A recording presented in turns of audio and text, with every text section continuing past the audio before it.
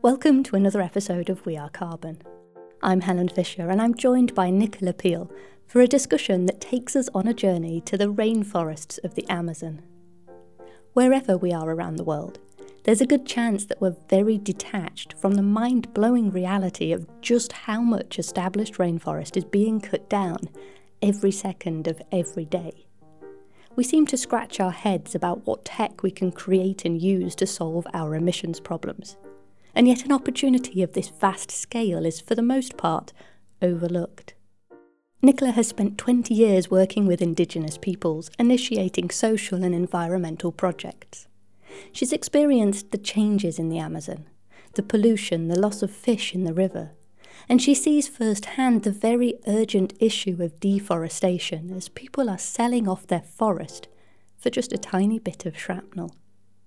Nicola brings us a picture of why this is happening and helps us to consider in what ways this may be entangled within our own lives.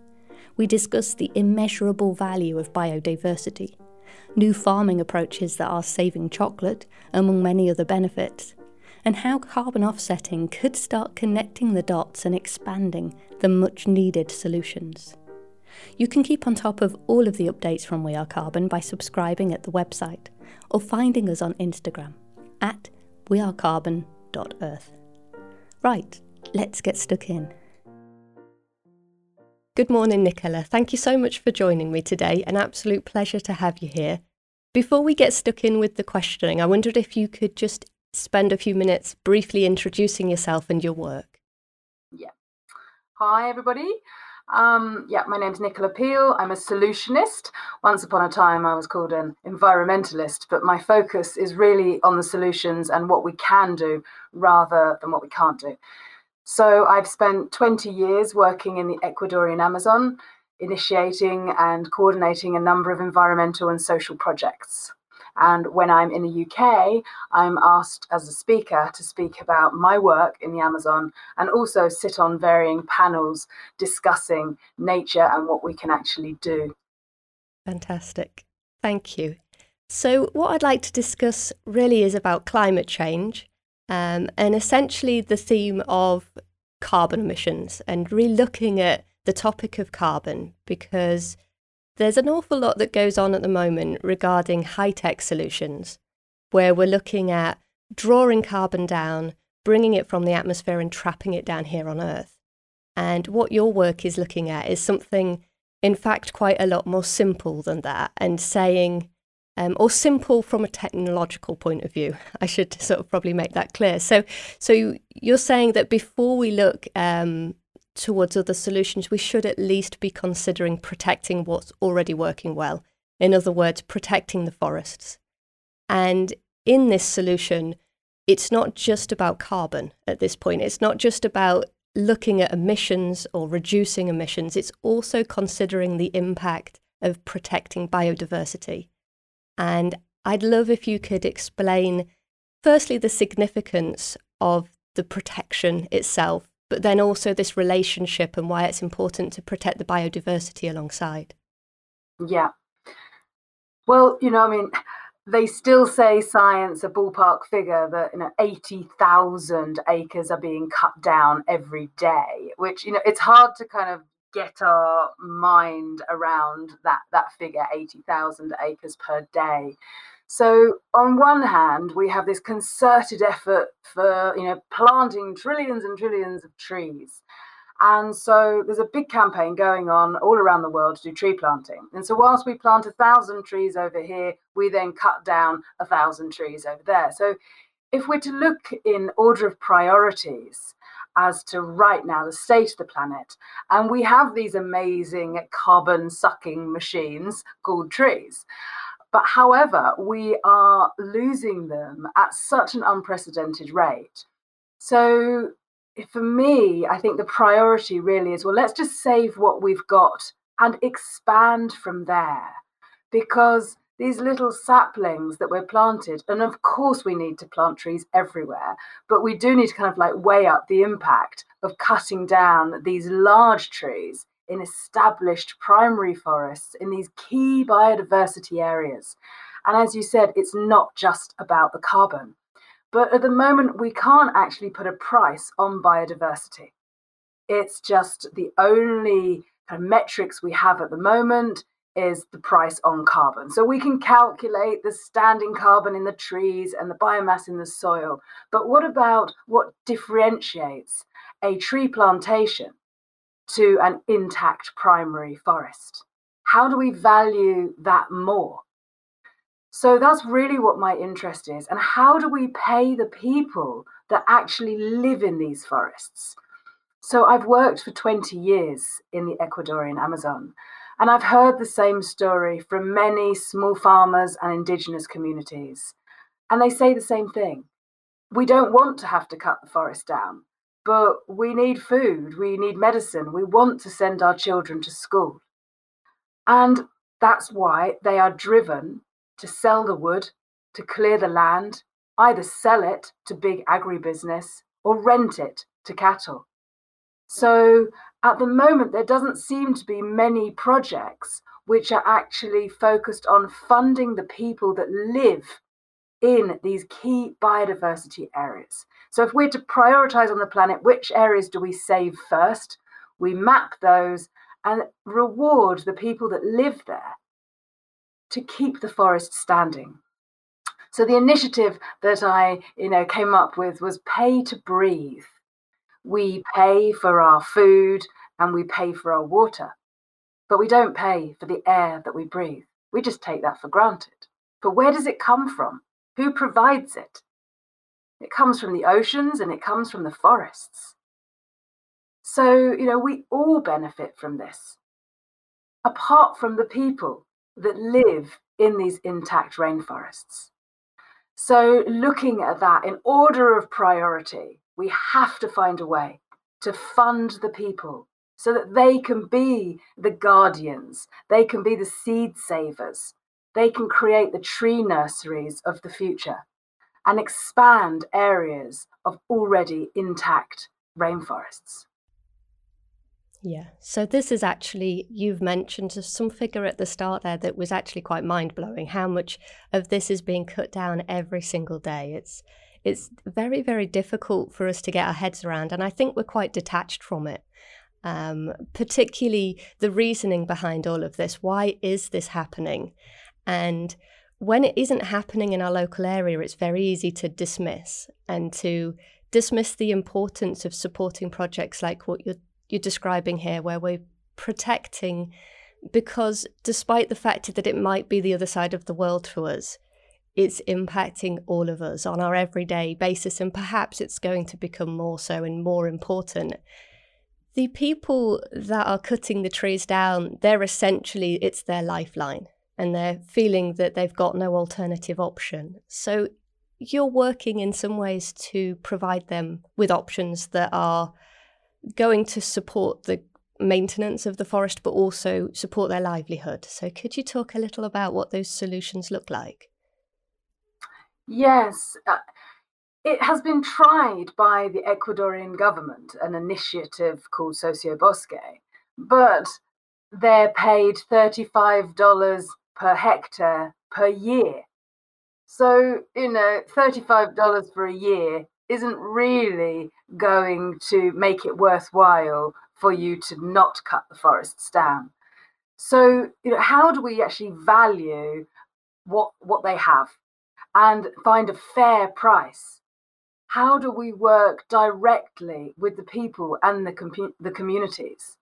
Because most initiatives go through the government, and then what the people get left with, in their own words, are crumbs.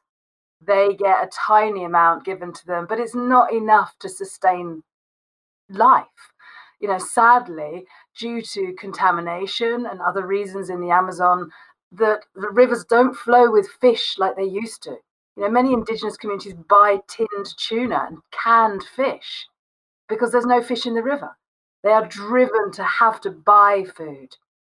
And this desire to want to send their children to school, well, why shouldn't they? But the cost to send the child out of the forest into a city has all these expenses. So there needs to be a way that they can be supported. And many communities have also said it's not just about the money, it's projects. If we could support them financially, economically, to have the projects so they can help themselves, it's another way that we can value the forest. And when we look at how do we actually put that value, how do we work out what's a fair price? And there's an interesting way of looking at it anthropocentrically, that the more biodiverse a forest, the more different strains of fungi and bacteria that live there, the more potential for the future of medicine. Most of our medicine right now, most antibiotics, come from fungi and bacteria. So obviously a forest that has most diversity has most potential for the future of our medicine. So often what has happened is that we've gone into these places, we've taken their traditional medicine, and they have not received any economic benefit. Science and large pharmaceutical industries have made lots of money on ingredients from the forest, but the people themselves don't benefit. So we really have to turn this around. The indigenous peoples are the best guardians of the forest, but they are the people that are living in most abject poverty. So, it's a really urgent need for us to find a way to directly support the people so that they can, look after that which we all depend on.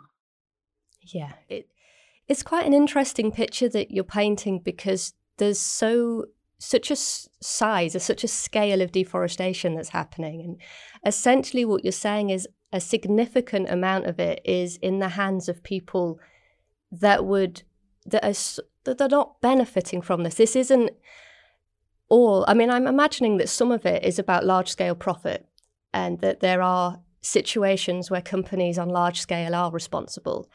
But you're also saying that there is, I suppose, a additional effect of many different communities, many indigenous people on a smaller scale combining together. They don't want to destroy the forest.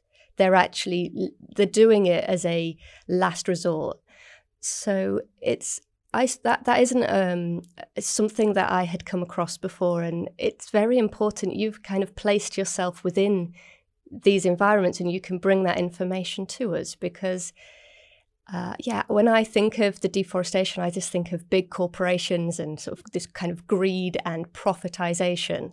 And actually, what you're bringing to us is an alternative solution to protect at least a large scale of it by us protecting the communities that depend upon the lands.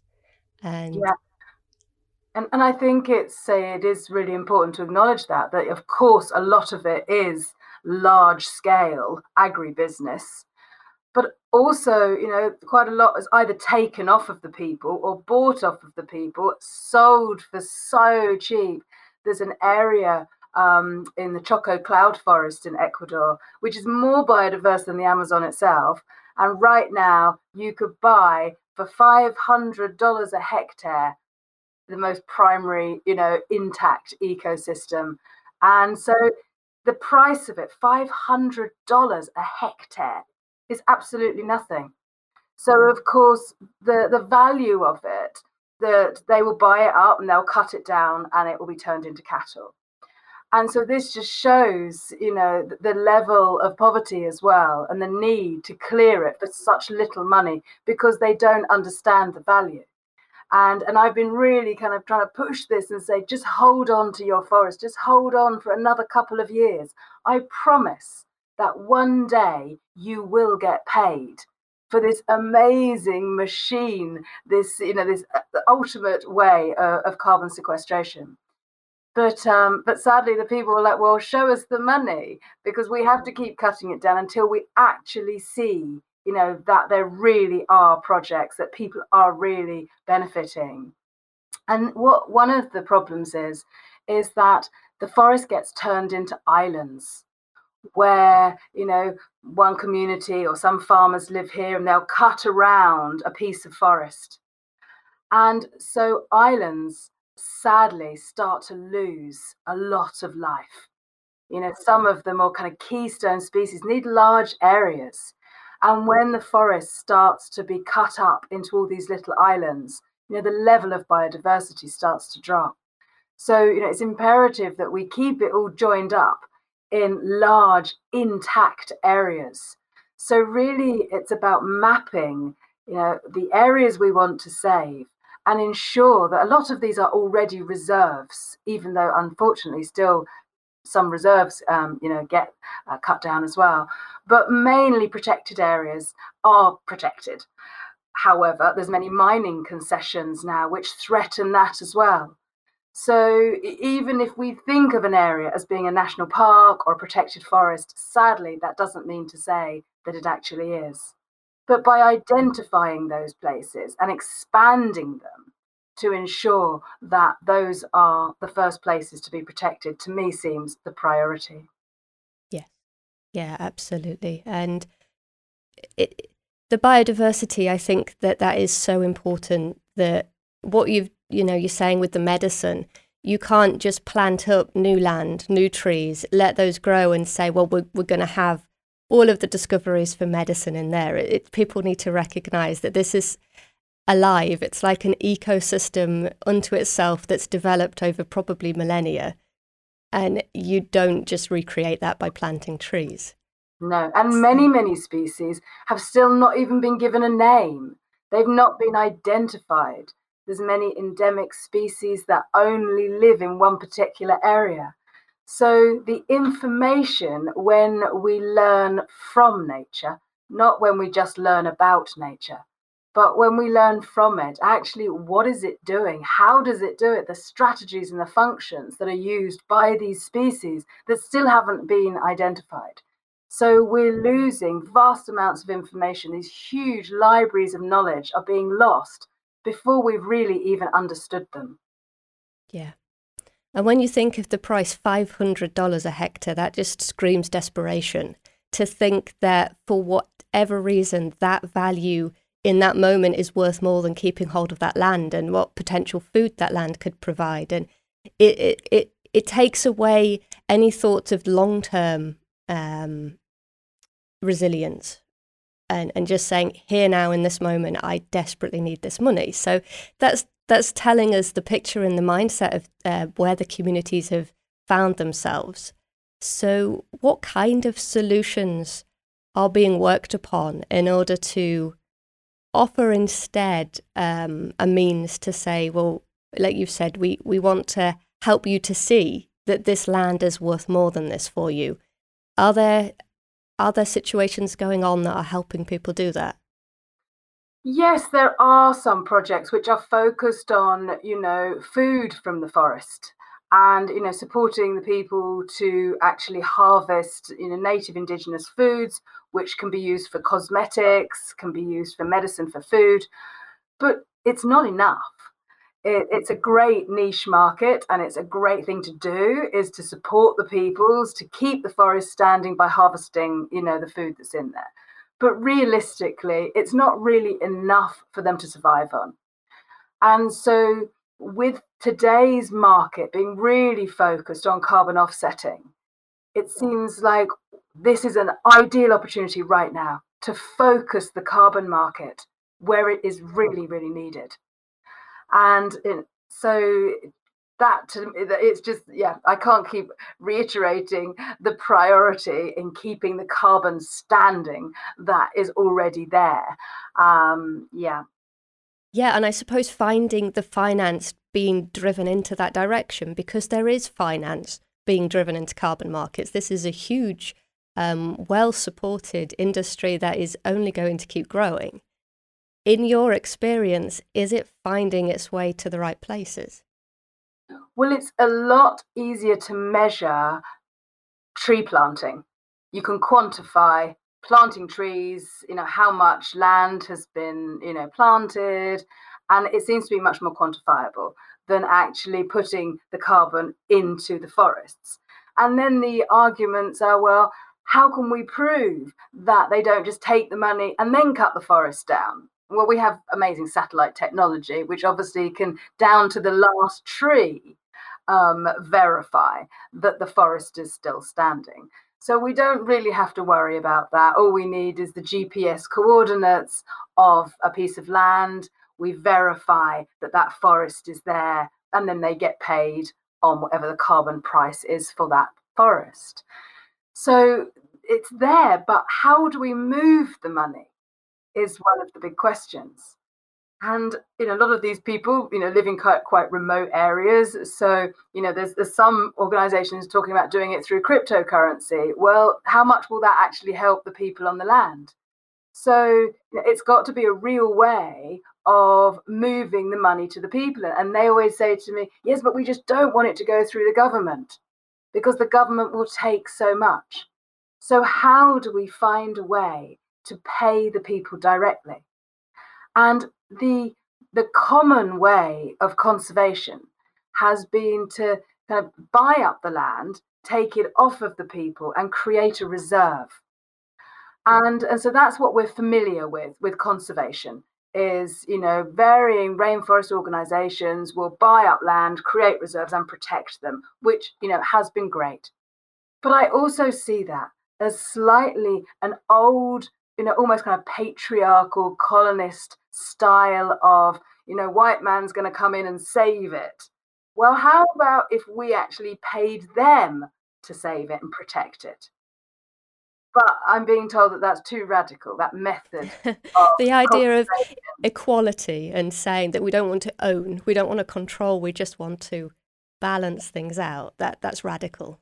So yes, I keep speaking about this wherever possible because I receive many emails and WhatsApps and messages from people in the Amazon saying, hey, have you found a way to get any money yet?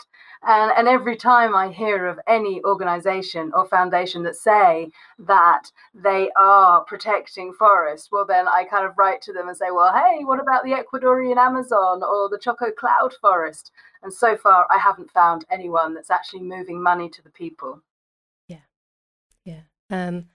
I think that the interests of the whole globe are not just about climate change, but about food resilience too.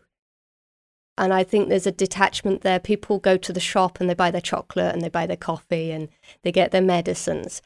Do you see that there is, are we having a negative impact with all of our needs when we're doing this? Or are we, I suppose it's kind of a question of if we have a benefit that's coming from them directly in our day-to-day life, how can we ensure that we're supporting rather than adding to the problem in our purchasing and our habits? Yeah, which is a really good point. And things like coffee and chocolate are a great example because, they come from the forest, but now they're monocultures. So land is cleared to put in coffee and chocolate and cacao.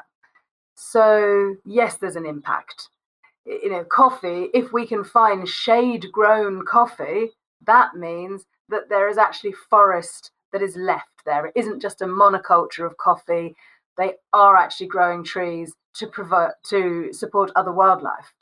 So, when we're looking at, fair trade, organic, shade grown, of course, it is better than the large scale corporate monoculture crops where people can still be being paid very, very little.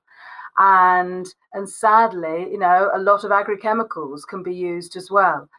So there isn't the kind of environmental regulations like in other countries. So, that's also a concern. Before we continue with Nicola, I have no doubt that gaining transparency on the way that the world works can help us to see solutions. It really can be an eye-opening starting point when we take a look at the bigger picture. It shows us that we've got more power than we probably realise. Just getting clued up and making a few changes to the products that we buy, how we approach our gardening or the charities that we choose to support, for example, really can have a big impact. And beyond our personal lives, I hope that these discussions are stimulating a few extra thoughts to how you approach your business or the topics that you're eager to learn more about. We've quite a few episodes available now, so do have a browse through if there's any that you've missed. And if you're enjoying them, it really would be a great help to me if you share them with anyone you think might like to have a listen too, or just send me your feedback and questions. Find all of the info, subscribe and get in touch through the website, wearecarbon.earth. And in this next half of the conversation, we move our focus to new approaches that are being implemented on farmland and bringing a vast array of benefits for the people, the crops and the planet. Nicola also explains how impactful carbon offsetting could become if we can find a way to direct it to these types of initiatives. So let's get back to the discussion. So you've been working on some farming practices also with the small farmers and the indigenous peoples that help to balance out this line between what we've got on, this monoculture, this very destructive way of working, and the forest, which in itself may not be providing the produce or the amount of output that the farmers are looking for. So you're kind of finding some methods that are balancing things out with techniques such as alley cropping, where there's trees involved within the crops and the production itself. Could you talk about that and help us to understand how that works? Yes. So I've been working with an organisation called Rainforest Saver, and their focus is on Inga alley cropping. So it's one particular kind of tree called Inga edulis, and they are grown in alleys. So the reason that we do this, our kind of mission, is to prevent deforestation and to actually help alleviate poverty, as well as all the other benefits that go into it, which is also carbon sequestration, protecting watersheds, preventing soil erosion, preventing the use of agrochemicals. So there's lots of advantages to a system of agroforestry like that.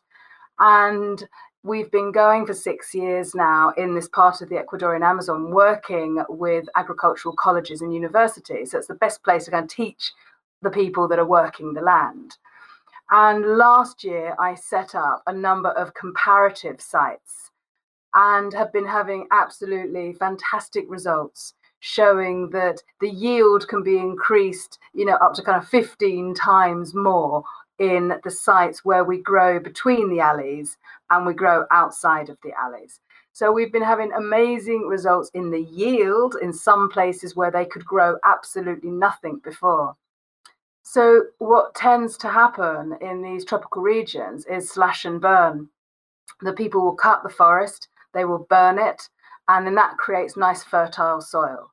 But after a couple of years of heavy tropical rain, which washes the topsoil into the rivers, you end up with the carbon which is stored in the soil is washed away. So the land then becomes infertile and very hard to grow on. So then they're driven to cut down more forest. And so this pattern of slash and burn driving people to actually look for fertile ground. So the system of agroforestry is one that rebuilds the soil itself. So these alleys get pollarded, they get cut back, and all the mass gets left between the alley, which breaks down and makes this amazing compost. And then the crops get planted into this. So these trees are like a great kind of immune booster tree as well to anything that grows inside. So we've had, really good results with resistance to fungi and not just, faster flowering, much quicker growth, but just reports from the local people that the pineapples are the biggest and juiciest they've ever seen, and that the yucca is the softest and the quickest to cook. So, for the people, the citizen science of the people explaining the benefits, what they've seen, has encouraged their neighbours to copy. And that's really what we want, is to have a system that is able to be replicated, and it has no cost.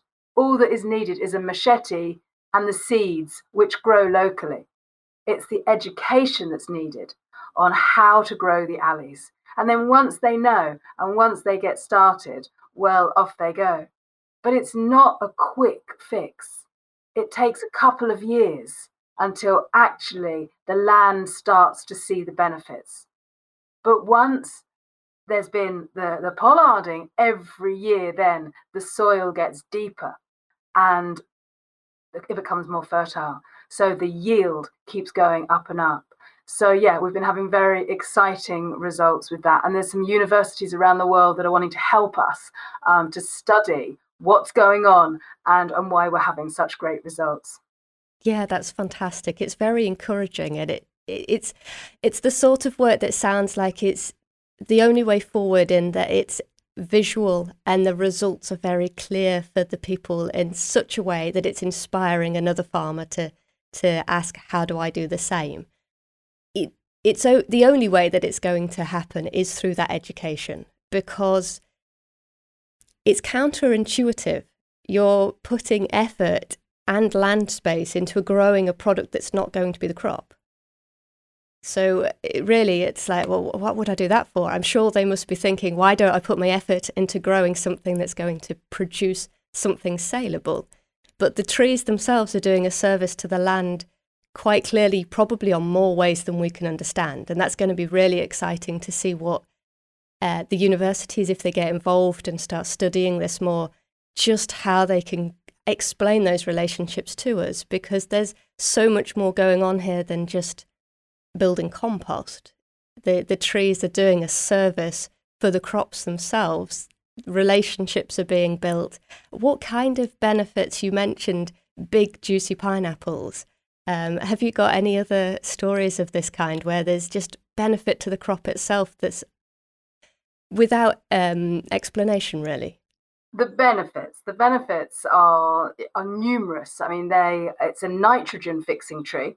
It brings up phosphorus. It has a really good relationship with the kind of mycorrhizal mycelium underground. There's much more microorganisms in the soil. So there's so much going on in the soil.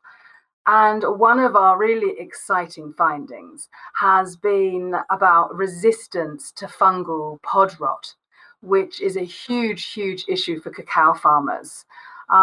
There's a fungus which has just been kind of wiping out cacao plantations, which is quite serious. If we think that we could lose chocolate in the Amazon, that would be, just devastating. So the people are kind of forced to use, fungicides, chemical fungicides, which are not good for their health, but also they can't afford them. So often they just give up and the cacao plantations have been abandoned.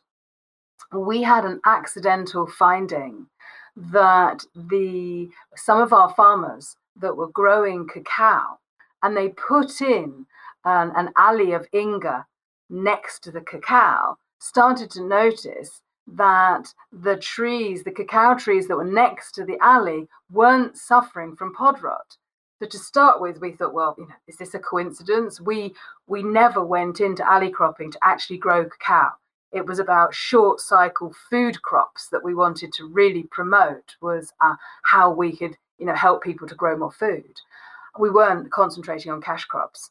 But actually, since this finding, it's been very exciting. And so some of our farmers now have started putting in alleys and growing the cacao between them. And we're seeing at least they're growing twice as fast, if not 3 times as fast. They're flowering twice as quickly.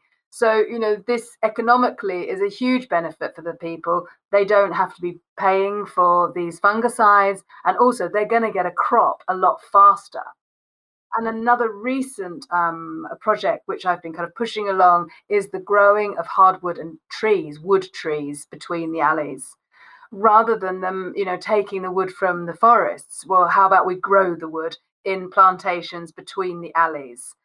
So that's getting some exciting results, because obviously they're being grown in between the trees, so it's making them grow really straight as they go straight up to the light.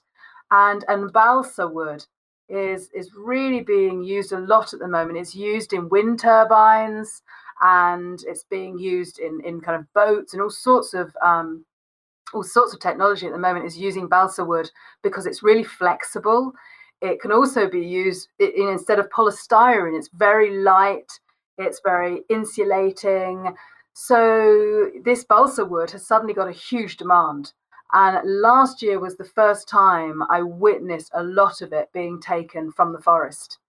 So for us to start growing balsa between our alleys is going to be, a cash crop for the farmers in the future, and prevents them having to go into the forest. So it's another great solution.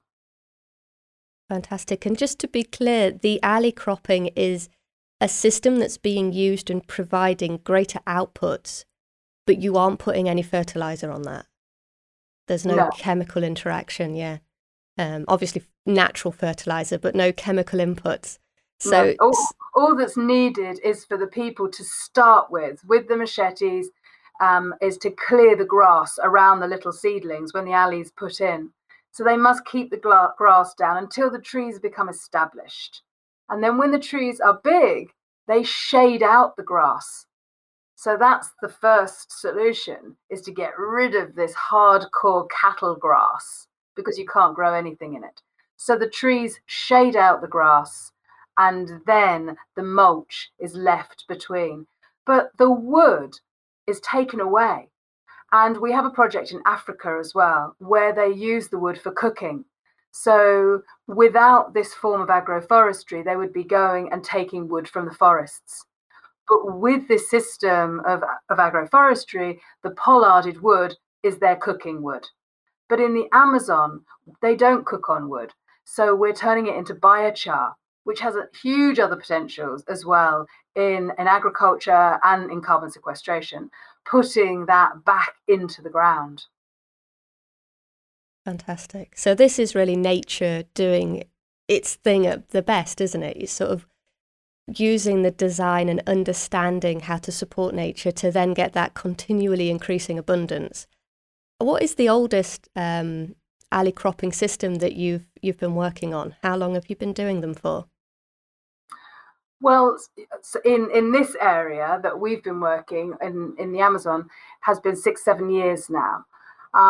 But they've been working a lot longer. A gentleman, Englishman, Mike Hans, he started it a long time ago in Honduras, where he did the research on these different Inga plants to discover which was the best. So, really hats off to him for kind of developing the system and his work in Honduras. Rainforest Saver have also got a really successful project in Cameroon, which has been going, and they have over 500 farmers in Africa as well. And although it's not a native tree there, the tree was taken as a shade tree crop for coffee and cacao. So the tree had been introduced there as a shade crop. And so somebody actually contacted Rainforest Saver and said, look, we've identified this tree. We want to see if your method of alley cropping works. And so it was the people themselves contacting us that started the African project. And say now they have over 500 farms that are working with this system. Fantastic. So that must be expanding to quite a big impact in terms of the livelihoods of the farmers there as well. Absolutely. And the wood that's not being taken from the forest. Yes. Yeah, absolutely. So how does this keep expanding? Is the education in place that's needed to help new farmers take on these methods? Well, what's needed is more finances to be able to scale up the project, to train more trainers. And that's what, we really need, is to be able to find what we're calling carbon partners. People that are wanting to offset their carbon and are looking for organizations like ours that are doing that. So we have currently Alara Whole Foods, who are the first cereal manufacturer in the world to have worked out their Scope 3 carbon emissions.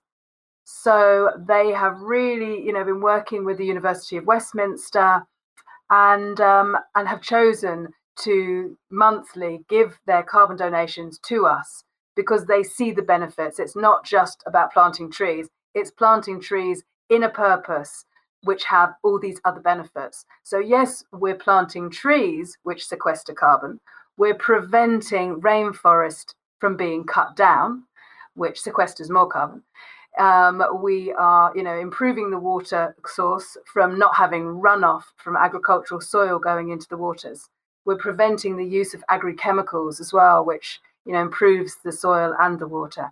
And we are improving, livelihoods in the people that can grow more food.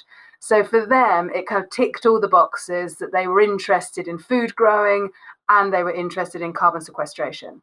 So that's why they kind of chose Rainforest Saver. And so we have this partner, and that's what we're looking to expand to more carbon partners that want to go through their Scope 3 analysis and actually look to really start to offset their carbon. Yeah, that is, it's very encouraging, because I see an awful lot of movement in terms of even voluntary carbon markets and companies trying to get on board and take account of their impact, and to have this inside view of where that benefit is going and how to support projects that are beyond planting trees. I think the benefits of what you're doing regards to protection plus the new development of tree planting, sequestering carbon, supporting the small farmers, it goes so above and beyond just simply planting trees that it leads to a very desirable project to support. And I think people can probably, if we just talked about, well, the benefits that come from supporting the crops that we depend on, like our favourites, our coffee and our chocolate, that's another reason for people to sort of put their hand up and offer support in this direction, because it's just another thing above and beyond simply planting trees. So I think that it's going to be really interesting to, how you're well placed to know how to put the solutions into action. And the world is becoming well placed to start putting the finance in that direction. So hopefully, it may be a little bit more time, but hopefully this is how the connection will be made to offer this mixed benefit for everybody involved. So I'm going to, be very intrigued to see how that goes. And I think on top, what you've touched upon is the interest of the universities, because what we could learn from these systems, we don't even know yet. And that could provide answers to problems that we, even if we just think about losing chocolate, or having to continually put these fungicides on the chocolate, that is our health in actual fact, isn't it? That's, if we're going to the shop, we might not be concerned for the environment itself. Not everybody puts their mind on these issues, but putting that food in our mouth and it's covered in fungicide, that might be more concerning to people than anything. So I think that we can't dismiss the fact that solutions come with connections, and it's like a web. And when we support a project such as this, where there is biodiversity that's being expanded upon, then those solutions keep on expanding, keep on growing. And it's well and beyond carbon emissions at that point. Yeah, absolutely. And I think that this movement towards carbon offsetting, to start with, people just thought about it with flying. Oh, I'm just going to fly and it'll be like my guilt tax that I can fly anyway, and then I'll just offset my carbon, which is really not what this is about.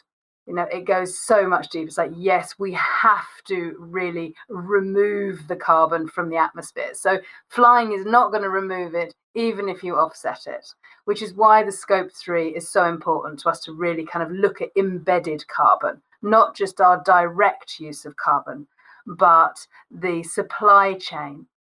And obviously we want a carbon tax at some point. So we need to be able to, local apples that are not transported need to be able to be cheaper than apples that have been transported from New Zealand. But it's not like that. And so when we either will have like a voluntary carbon tax, where we ourselves can calculate our own personal carbon footprints. And so we all contribute towards this.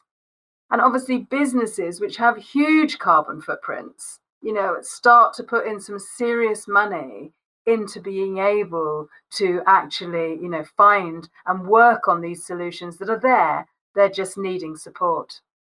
Yes. Yeah, and that's it. And it's trying to connect those dots. There seems to be that there's no lack of solution. There's just the directing the money in the right way.